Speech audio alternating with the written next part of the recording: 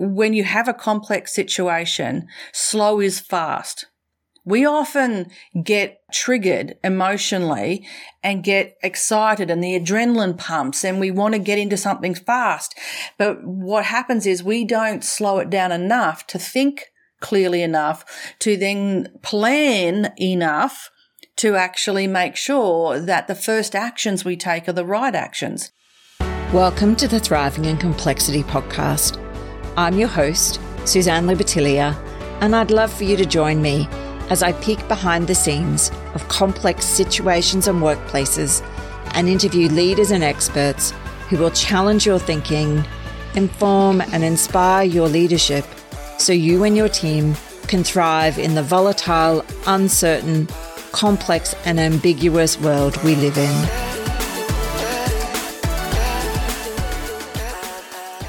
Today, I am speaking with Sally Foley-Lewis, who transforms middle managers into the leaders others willingly follow. Sally helps middle managers move or improve.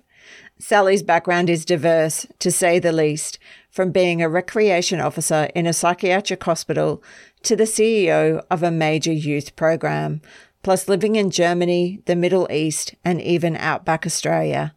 All this positions Sally perfectly to help people managers be productive, confident, and courageous.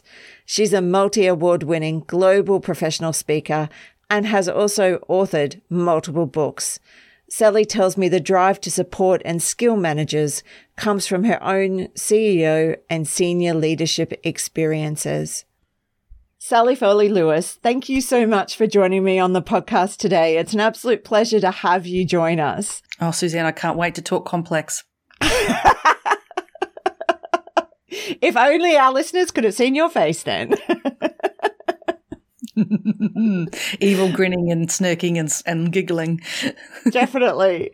So, Sally, what's something about you most people wouldn't know?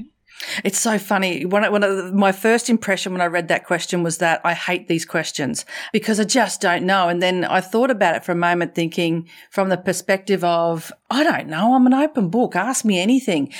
Then I realized only just a week or so ago, a friend of mine said, we're in a conversation and she said, yeah, but Sal, you play your cards close to your chest. And I was sideswiped with that comment because I didn't think that I did. I never at all thought that I was withholding any information or that I played my cards close to my chest. I definitely don't play poker because I've got the most expressive face on the planet. You know exactly what I'm thinking when you look at me, which can be good and very, very bad. So what's something about you that most people wouldn't know is I found out something that I didn't even know. It's good feedback that I play apparently my cards close to my chest. So that's not really answering the question, but it's the best I can do right now. But it's great that you're willing to share that recent insight about yourself with everybody. There you go. Sally, you've had a really interesting background. You've worked in a really broad range of roles and countries, and really curious about how cultural differences might have required you to really change your approach as a leader, given the different places that you've worked in.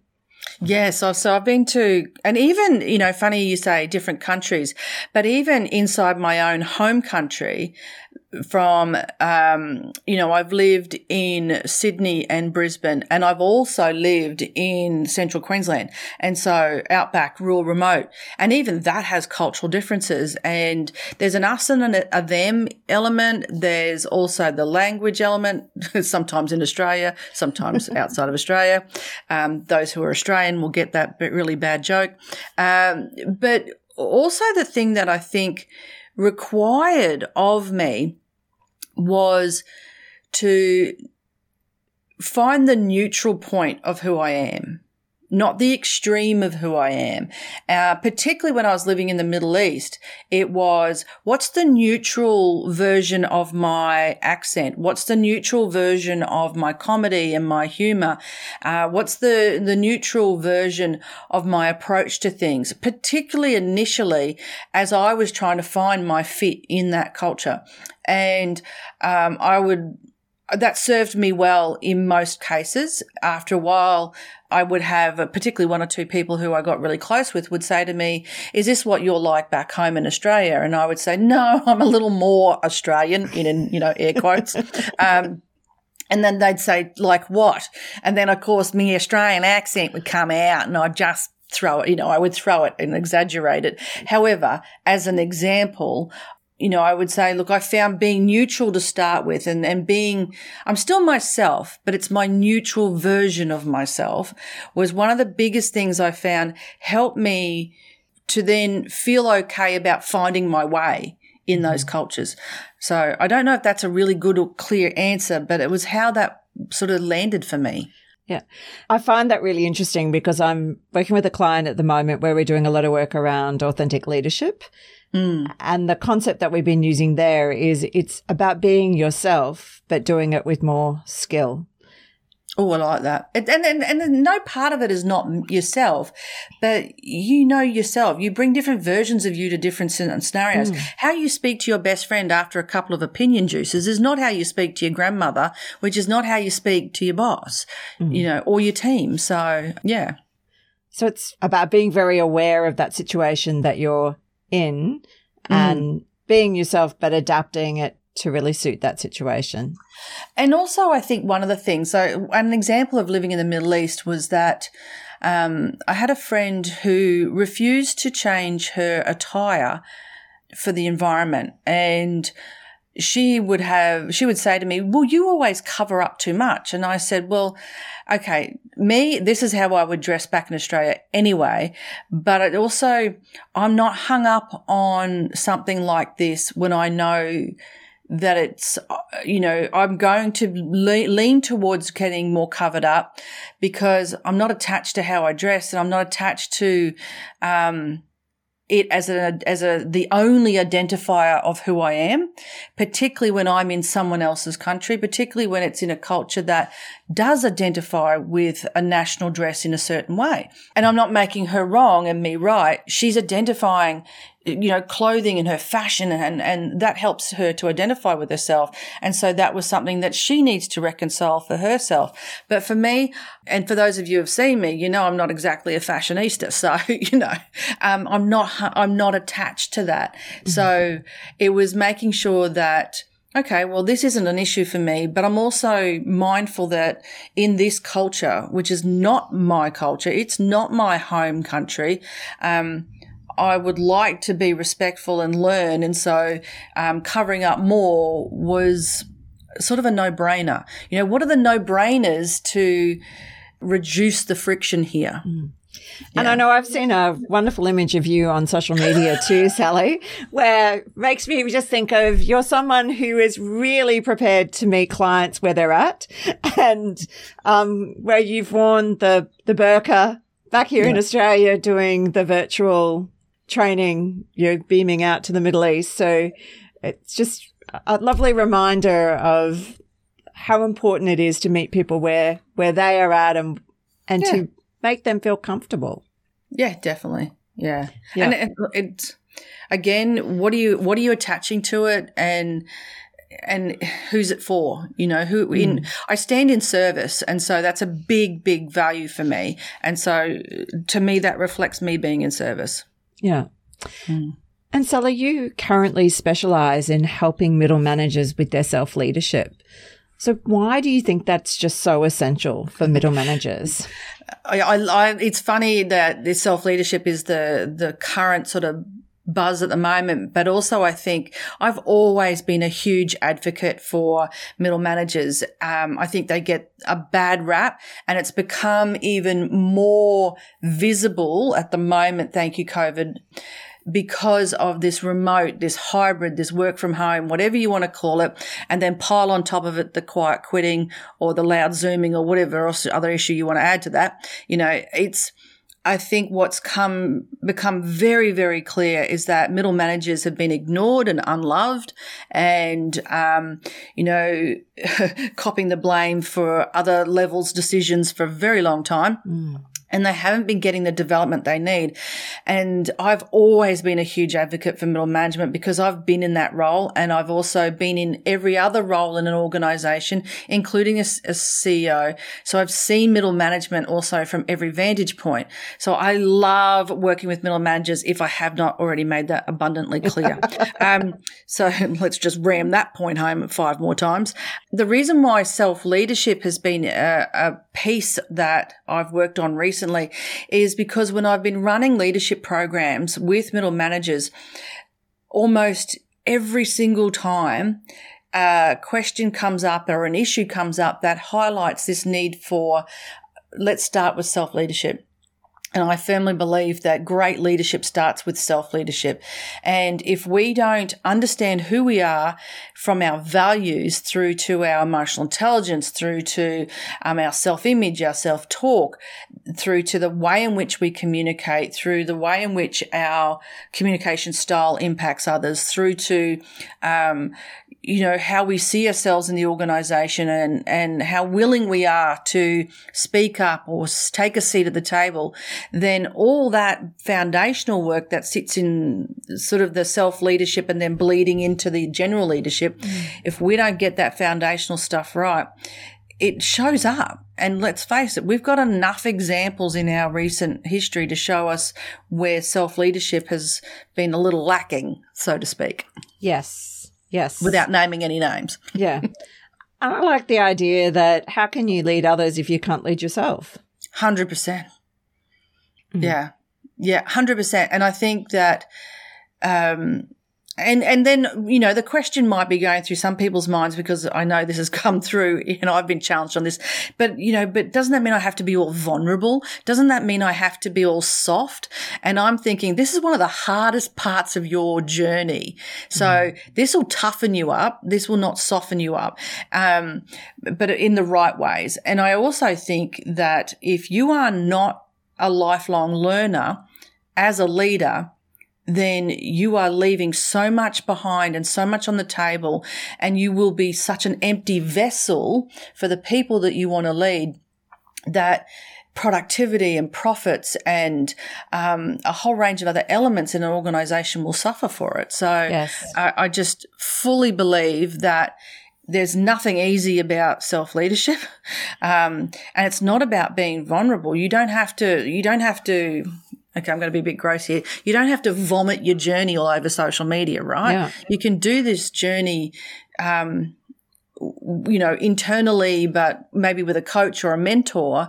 It doesn't have to be a public thing, but the outcome of it will be seen and respected and probably admired by many. Mm. Well, non-selective sharing of vulnerabilities can actually really undermine people's confidence in you as well, can't it?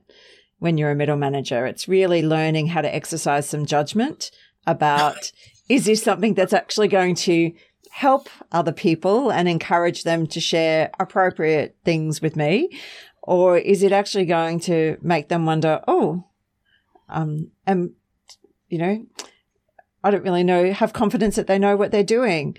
But then that leads on to that whole other risk as a middle manager of wanting to sometimes try and control everything, because you are in the middle and you're trying to keep the people below you happy. You're trying to keep the people above you happy. And so there is a tendency in that situation to sometimes want to control. What are some of the risks that you see with that for middle managers? It's funny you say that, because I've just been working with a whole, a really quite a significant group of middle managers in a big brand company, and I see there was 40 incredibly passionate, driven, professional, highly educated control freaks.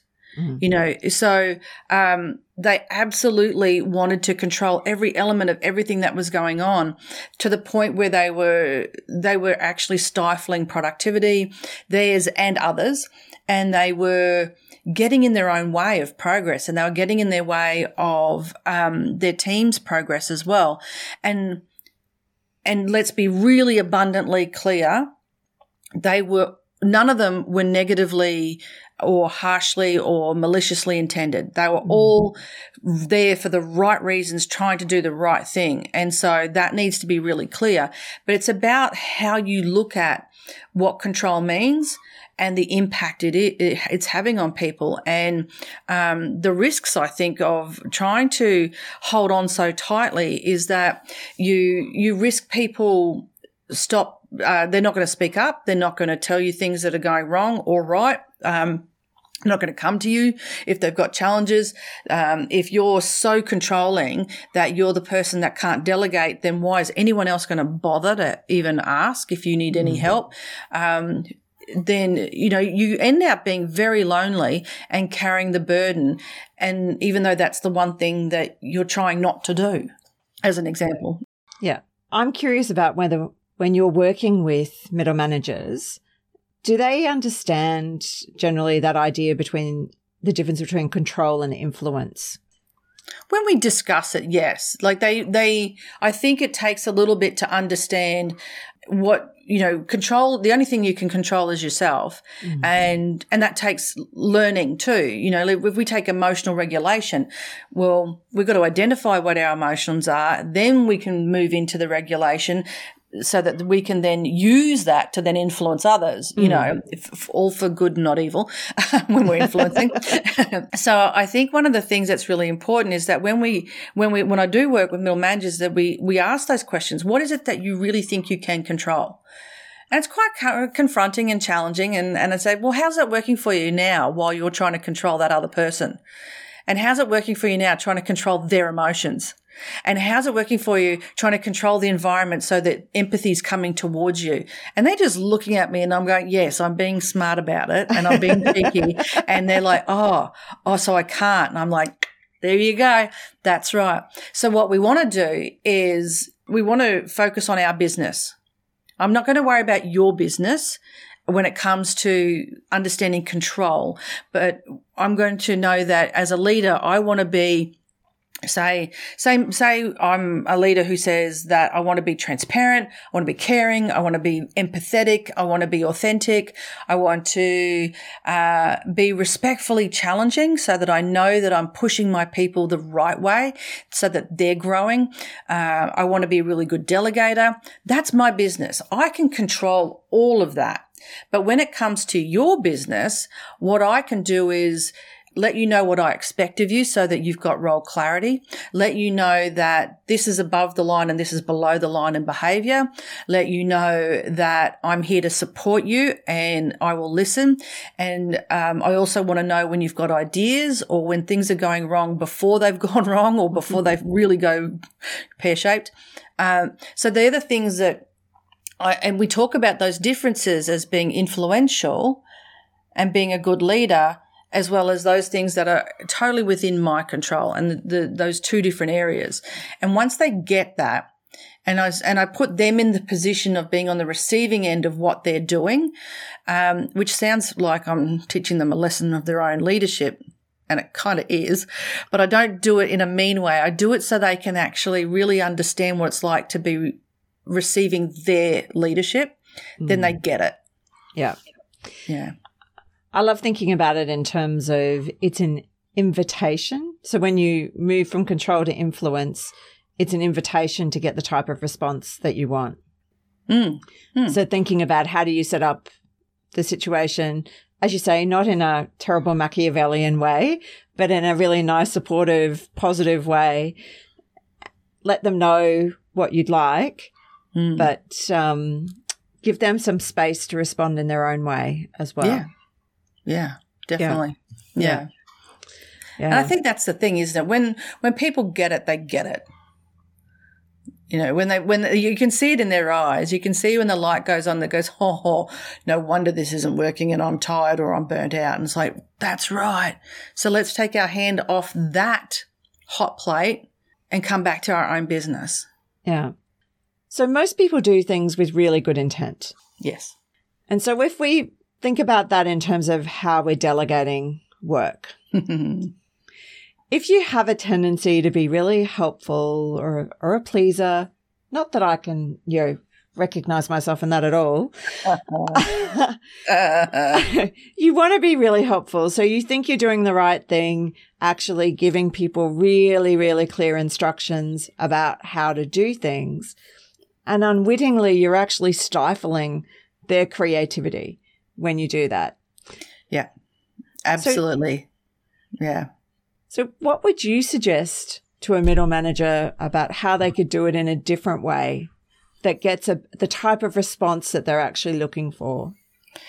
So when people want to know what's it like to work with Sally, I try to say I'm a mashup of Oprah and Erin Brockovich. So would you like the Oprah answer or would you like the Erin Brockovich answer right now? Oh, can I go both? Okay. So the Oprah version of this is, well, darling, you need to learn how to delegate because let's face it, when we look at organizations, most of them, and there's a study that actually went out of all the organizations, 50% said they really value delegation skill. And then when they further studied those organizations, only half of those actually did the training. So let's face it, no one's taught how to delegate. So that's an issue. So Oprah would say, here's a delegation course for you. Everyone gets a delegation course, right? Look under your seats, everyone. There's a delegation course. Now, Erin Brockovich answer. Yep. How dare you get in the way of others developing themselves and learning? How dare you stand in the way of an opportunity for you as a leader to lift others and for you to be seen as the leader who lifts? Mm. So, to me, delegation is not just about getting more work done effectively. It's also about finding opportunities to raise everyone up. And as you raise others, you're being lifted as well. Mm. You don't get left behind. You just cannot be left behind.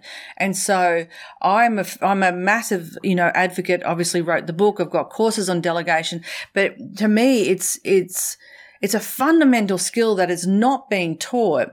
And it's almost like one of those skills that highlights how much middle managers are not developed because, a lot of the C-suite, and this is, again, I'm going to sound like I'm throwing rocks, but this is just an example, right? Mm. A lot of the C-suite will say to their middle managers, you just go and delegate. You need to delegate more. You've got this, which is encouraging and it's an attempt at being empowering, but it's nowhere near enough. You're falling short of actually being truly helpful. And that is, do you know how to delegate? What skills do we need to get you on board so that you can delegate? Finish that process is what I'm saying there. Don't stop being encouraging. That's great, but also encourage with practical outcomes. So to me, I think, those leaders and middle managers who say, oh, everybody's too busy, that's an assumption. Go ask and check. And if everyone's too busy, then why are you not having regular conversations about the prioritization of work? They just won't do it to my standard. Well, then communicate your standard. If they don't know, then you haven't articulated it. Yeah. A little bit of Erin Brockovich coming at you right now, folks. Like I'm in your face. So, you've picked an interesting delegation with me there, Suzanne. Yes. Yeah. When you're in really complex environments, I know delegation can be quite challenging when you've got time pressures and other things, because if you're trying to do what I'm hearing you say, which is seeing delegation as an opportunity to help people in your team grow. Yeah. And so that means sometimes when you delegate something, yes, they might not do it to your standard. And does that really matter? And when it does, have you actually built in enough time to actually give them the feedback and let them go away and have another go and learn some more? So it's really thinking about that context that you're in, and are you creating an environment that enables people to feel safe to try, to have a go, and to maybe not quite hit the mark, but to see not hitting the mark not as failure, but as an opportunity to learn something new and have another go? I think, failing is a useful lesson for all of us, very few people go out of their way to fail. So let's remember that as well. I think you've made this a complex example where you've just said there's time, is an issue. Well, then I would question just how much you can delegate when time is an issue. Minimize, especially if you're not very good at delegating, that's not the time to learn how, that's the time to actually sit down and allocate work and like you said, if you haven't talked about what standard you want it to and it doesn't work, then is that a problem? And my first answer to that is, well, yes, because you actually need to talk about what your expectations are. If you are not being clear at the front end, then you're setting people up for failure. And that's actually a reflection on you. And harsh words, I know, but there's a little more Erin than there is Oprah right now. As she pushes her sleeves up to get right into it. So I think one of the biggest things is, particularly when you have a complex situation, slow is fast. We often get triggered emotionally and get excited and the adrenaline pumps and we want to get into something fast.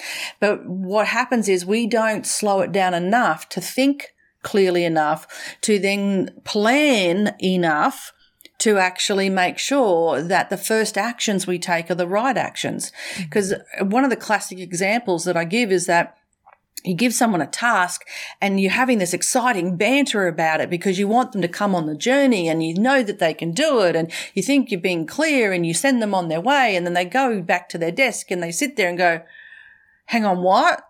Huh? I didn't, because it hasn't fully been set up for success.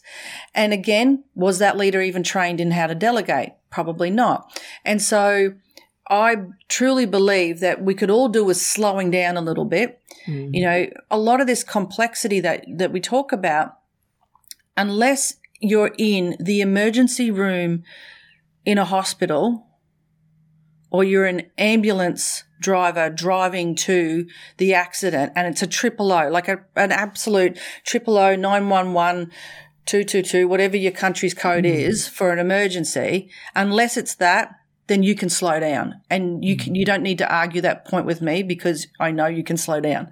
And give yourself and your team the gift of a little bit of slowness so that you can think. One of the things I often say to a lot of middle managers is the way you race is the way they pace. And so you're the one as a leader that's actually role modeling the frenetic way people are thinking. And then managers then complain because, my staff can't get it right and they're doing this and they're doing that. And I'm like, well, you're actually role modeling a little bit of this. Yeah. And here, how we were talking about influence and everything as well, it also makes me think of when you are like that, you risk everyone wanting to reach agreement with you too quickly. Because you've created an expectation of we need to do things at a certain pace. We don't have time for that.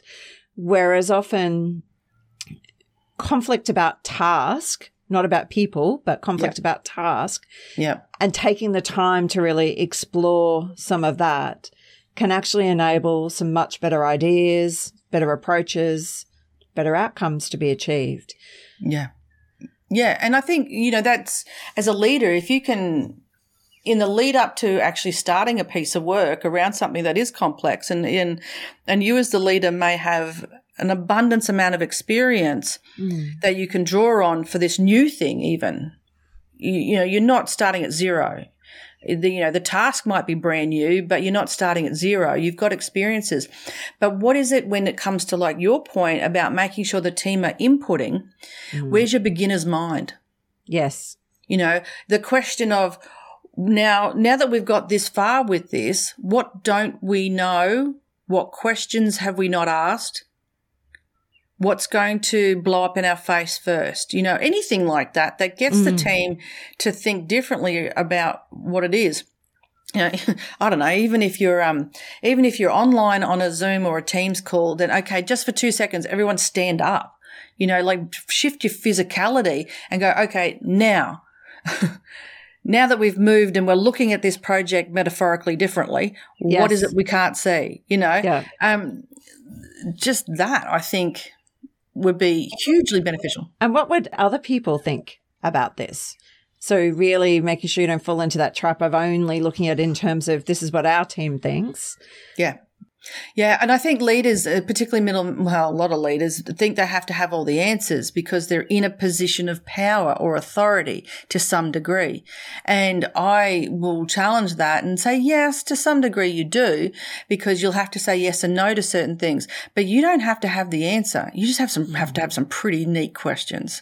Yeah. And actually, they don't have to be all that good, but you do have to ask them. Yeah. What don't we know? That's not exactly a brilliant question, but it's also a brilliant question, if you know what I mean. I don't think it's just a brilliant question. I think it's an essential question, Sally. And that's it. It's not genius, but it's so often not asked.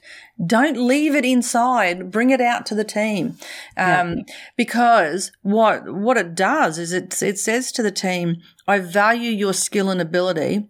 The company's employed you because you've got a skill and ability. We're giving you money periodically because of your skill and ability. Let me leverage that. Yes. Let me get a return on our investment.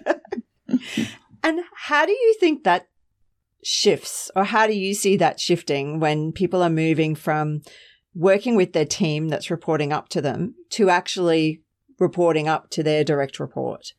Yeah, it's interesting, isn't it? We've got to shift our communication ever so slightly in some ways. I see that when we are engaging with our team, we've got to inform and inspire. We've got to do the why. We've got to say, this is why we do this work, and this is the information you need for this work. And you've got to communicate in a way that helps them come along on that journey. And then when we're going up the line, I think there's informing as well what's going on, but influencing. We're communicating up the line to help influence strategic decisions. So I think there's that slight difference of inspiration versus influence, but both are informing. Then, comparing that to when you're in your management team, I think that's a collaborative communication. Yeah. How can we do this together? Where are we leveraging our strengths? What resources can we pool and work with? And I suppose when you're managing upwards too, it's making sense of what are those broader parameters that you need to work within. What are those things that are important to up above, and how do you then need to communicate that to the team or respond in a way that, most managers want to feel that their boss has confidence in them, but being very aware when you come to the self-leadership piece about whether that's actually getting in your way of doing your job well, that whether you actually are behaving in a way which is about being seen to be on top of it versus actually focused on getting the job done well, and then choosing, like we talked about before, selectively choosing when it's good to be vulnerable and actually say, actually, we don't know the answer to that question, or we need more time, or we could do this bit, but then we'd need to come back and review it if time is of the essence. Yeah.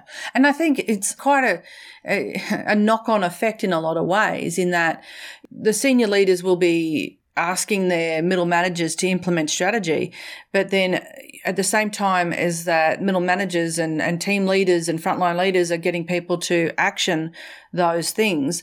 Well, the frontline are sitting here going, well, you're giving me more work. Tell me what to prioritize.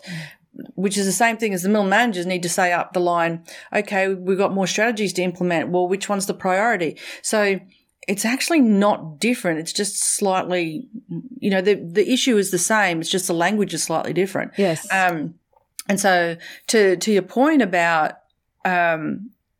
this confidence piece, yes, a lot of middle managers might think that the C-suite don't see them as having confidence, but in actual fact, they do. Like the majority of senior leaders who engage me to work with their middle managers, actually, what we talk about is, I don't know how else to give them permission. Yes. Yes. You know, I don't know what else to say to those middle managers to let them know permission granted. And so there's a great line, and I think it came from Meg Wheatley, where it was proceed until apprehended, you know, because you're not stupid. We trust you. We're employed you to do the job. So get on with it. But I think that there's a little bit there, which is why just recently I've been doing a lot of work with getting the C-suite and the B-suite to actually come together and act like an A-team. And so it's almost getting the C-suite to just tweak their comms just that little bit more so that they're being even more clear about and they're role modeling that permission granted. And some of the permission granted, some of the clients I'm working with at the moment are people where the C-suite has referred them because they are so focused on doing a good job that they're probably working much harder than they need to actually do that. And that's impacting on their well-being. And they're assuming they're not doing it well enough to actually meet expectations. And so it's helping people understand how you can actually do that, but be more kind to yourself and your team at the same time. It doesn't mean that you don't have to deliver anymore. You can still deliver, but you can deliver in a better way. Absolutely. And I think that's the, culture, the way we do things around here, the perceived expectations versus the real expectations, the lack of communication because everyone's perceiving themselves to be too busy. You can see how everything just piles on, that if we just pulled back a couple of those pieces and started with communicating more about what is permission and what is the standard we're looking for, and made sure we had a lot more role clarity from all the way through the organisation. We'd have people meeting expectations and probably meeting expectations with less effort and stress, and therefore have more energy to then go the extra mile.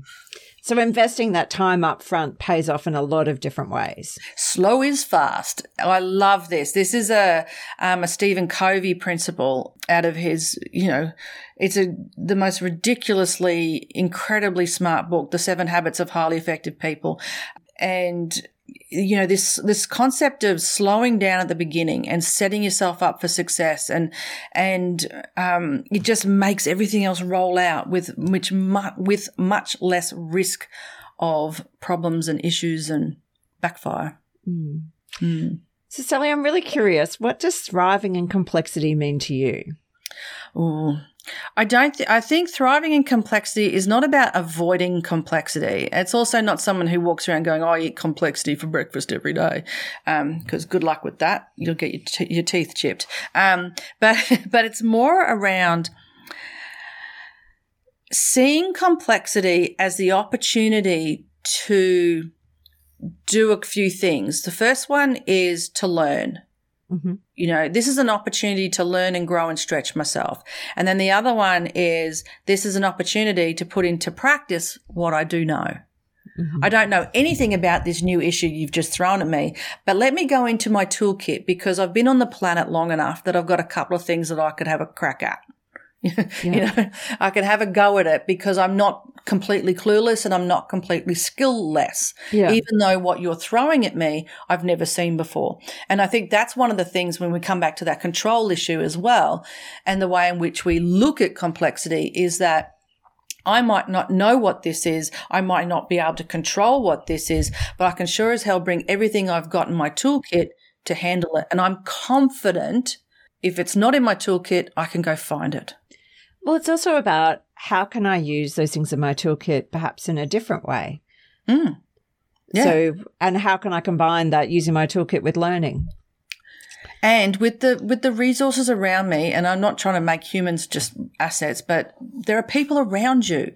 You've got people in your team who you may not even know would actually eat that complexity for breakfast because they're so good at it. They love it. It's their thing. It's their jam. And because you're the leader, you've gotten in the way of them having an opportunity to showcase how good they are. So, yeah.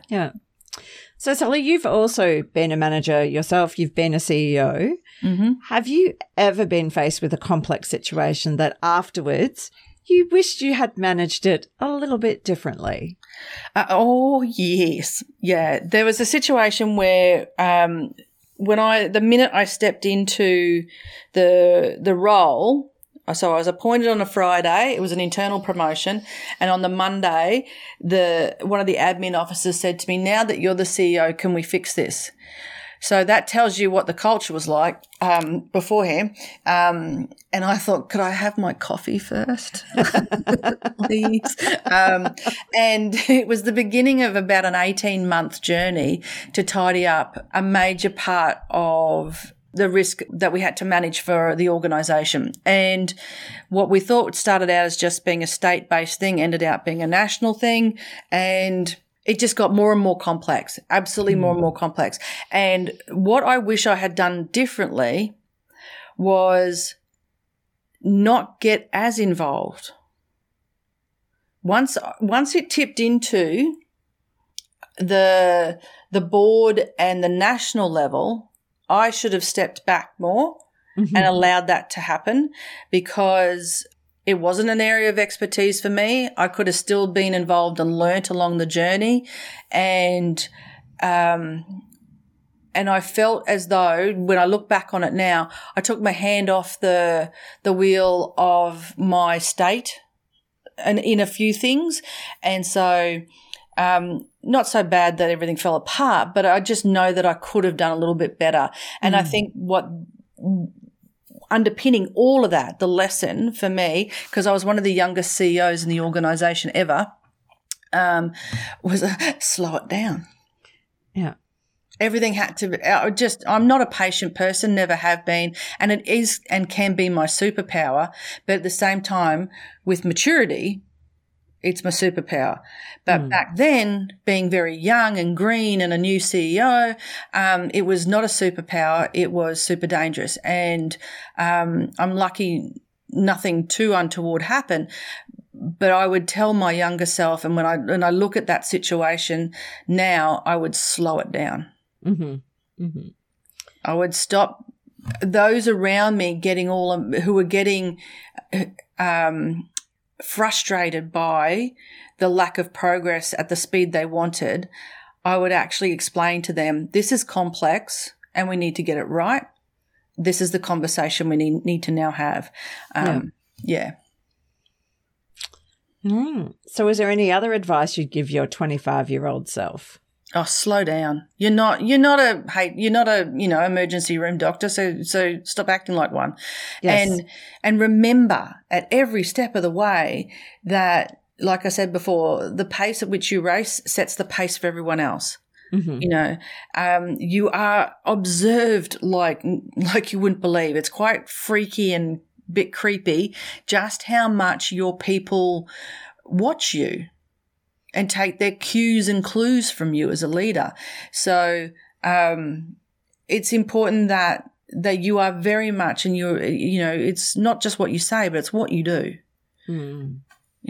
And remember that they're learning how to operate in this team based on how you're operating. Yes. So if people remember only one thing from our conversation today, what must they be sure to remember? Oh, that I'm hilarious. You can be, Sally. I can attest to that. I can be some things, and funny might be one of them. I think it's you don't have to have all the answers, and in a lot of ways, having really good questions is actually your strategy and your strategic superpower, and it is your answer. When you ask more questions, you invite your people to think more. You invite your people to step up and shine and give their best so that you're actually getting the return on the investment of employing them. So you don't have to have all the answers.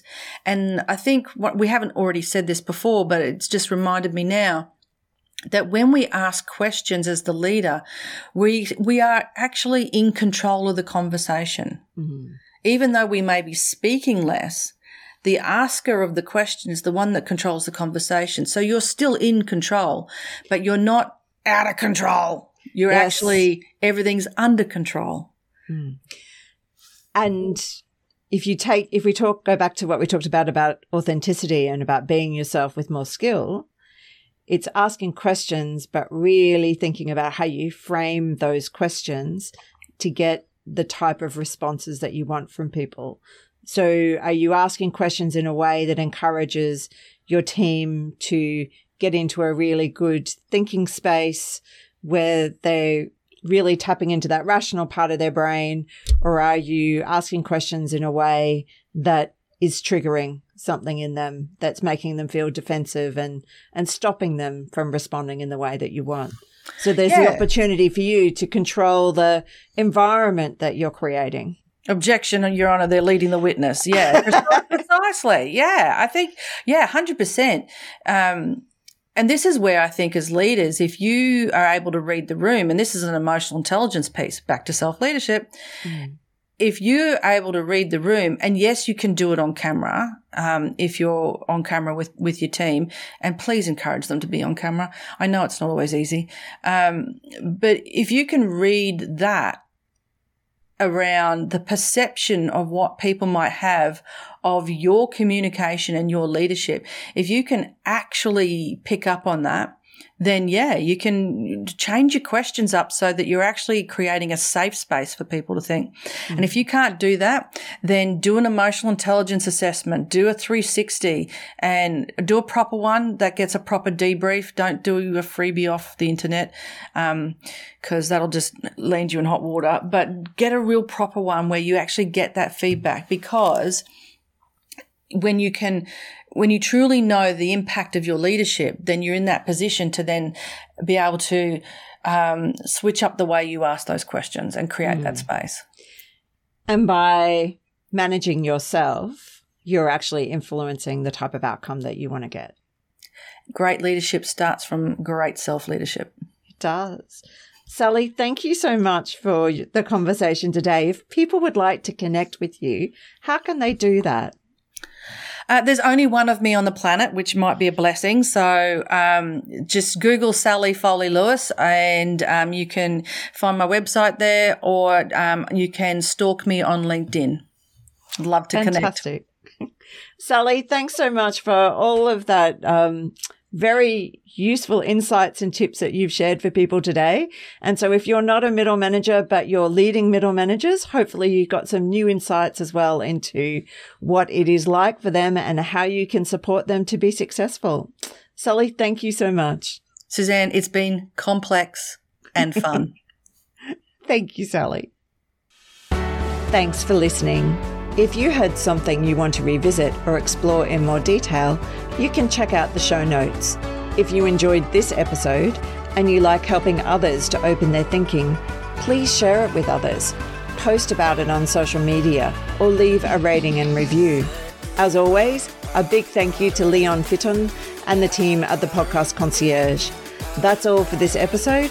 I'll see you next time.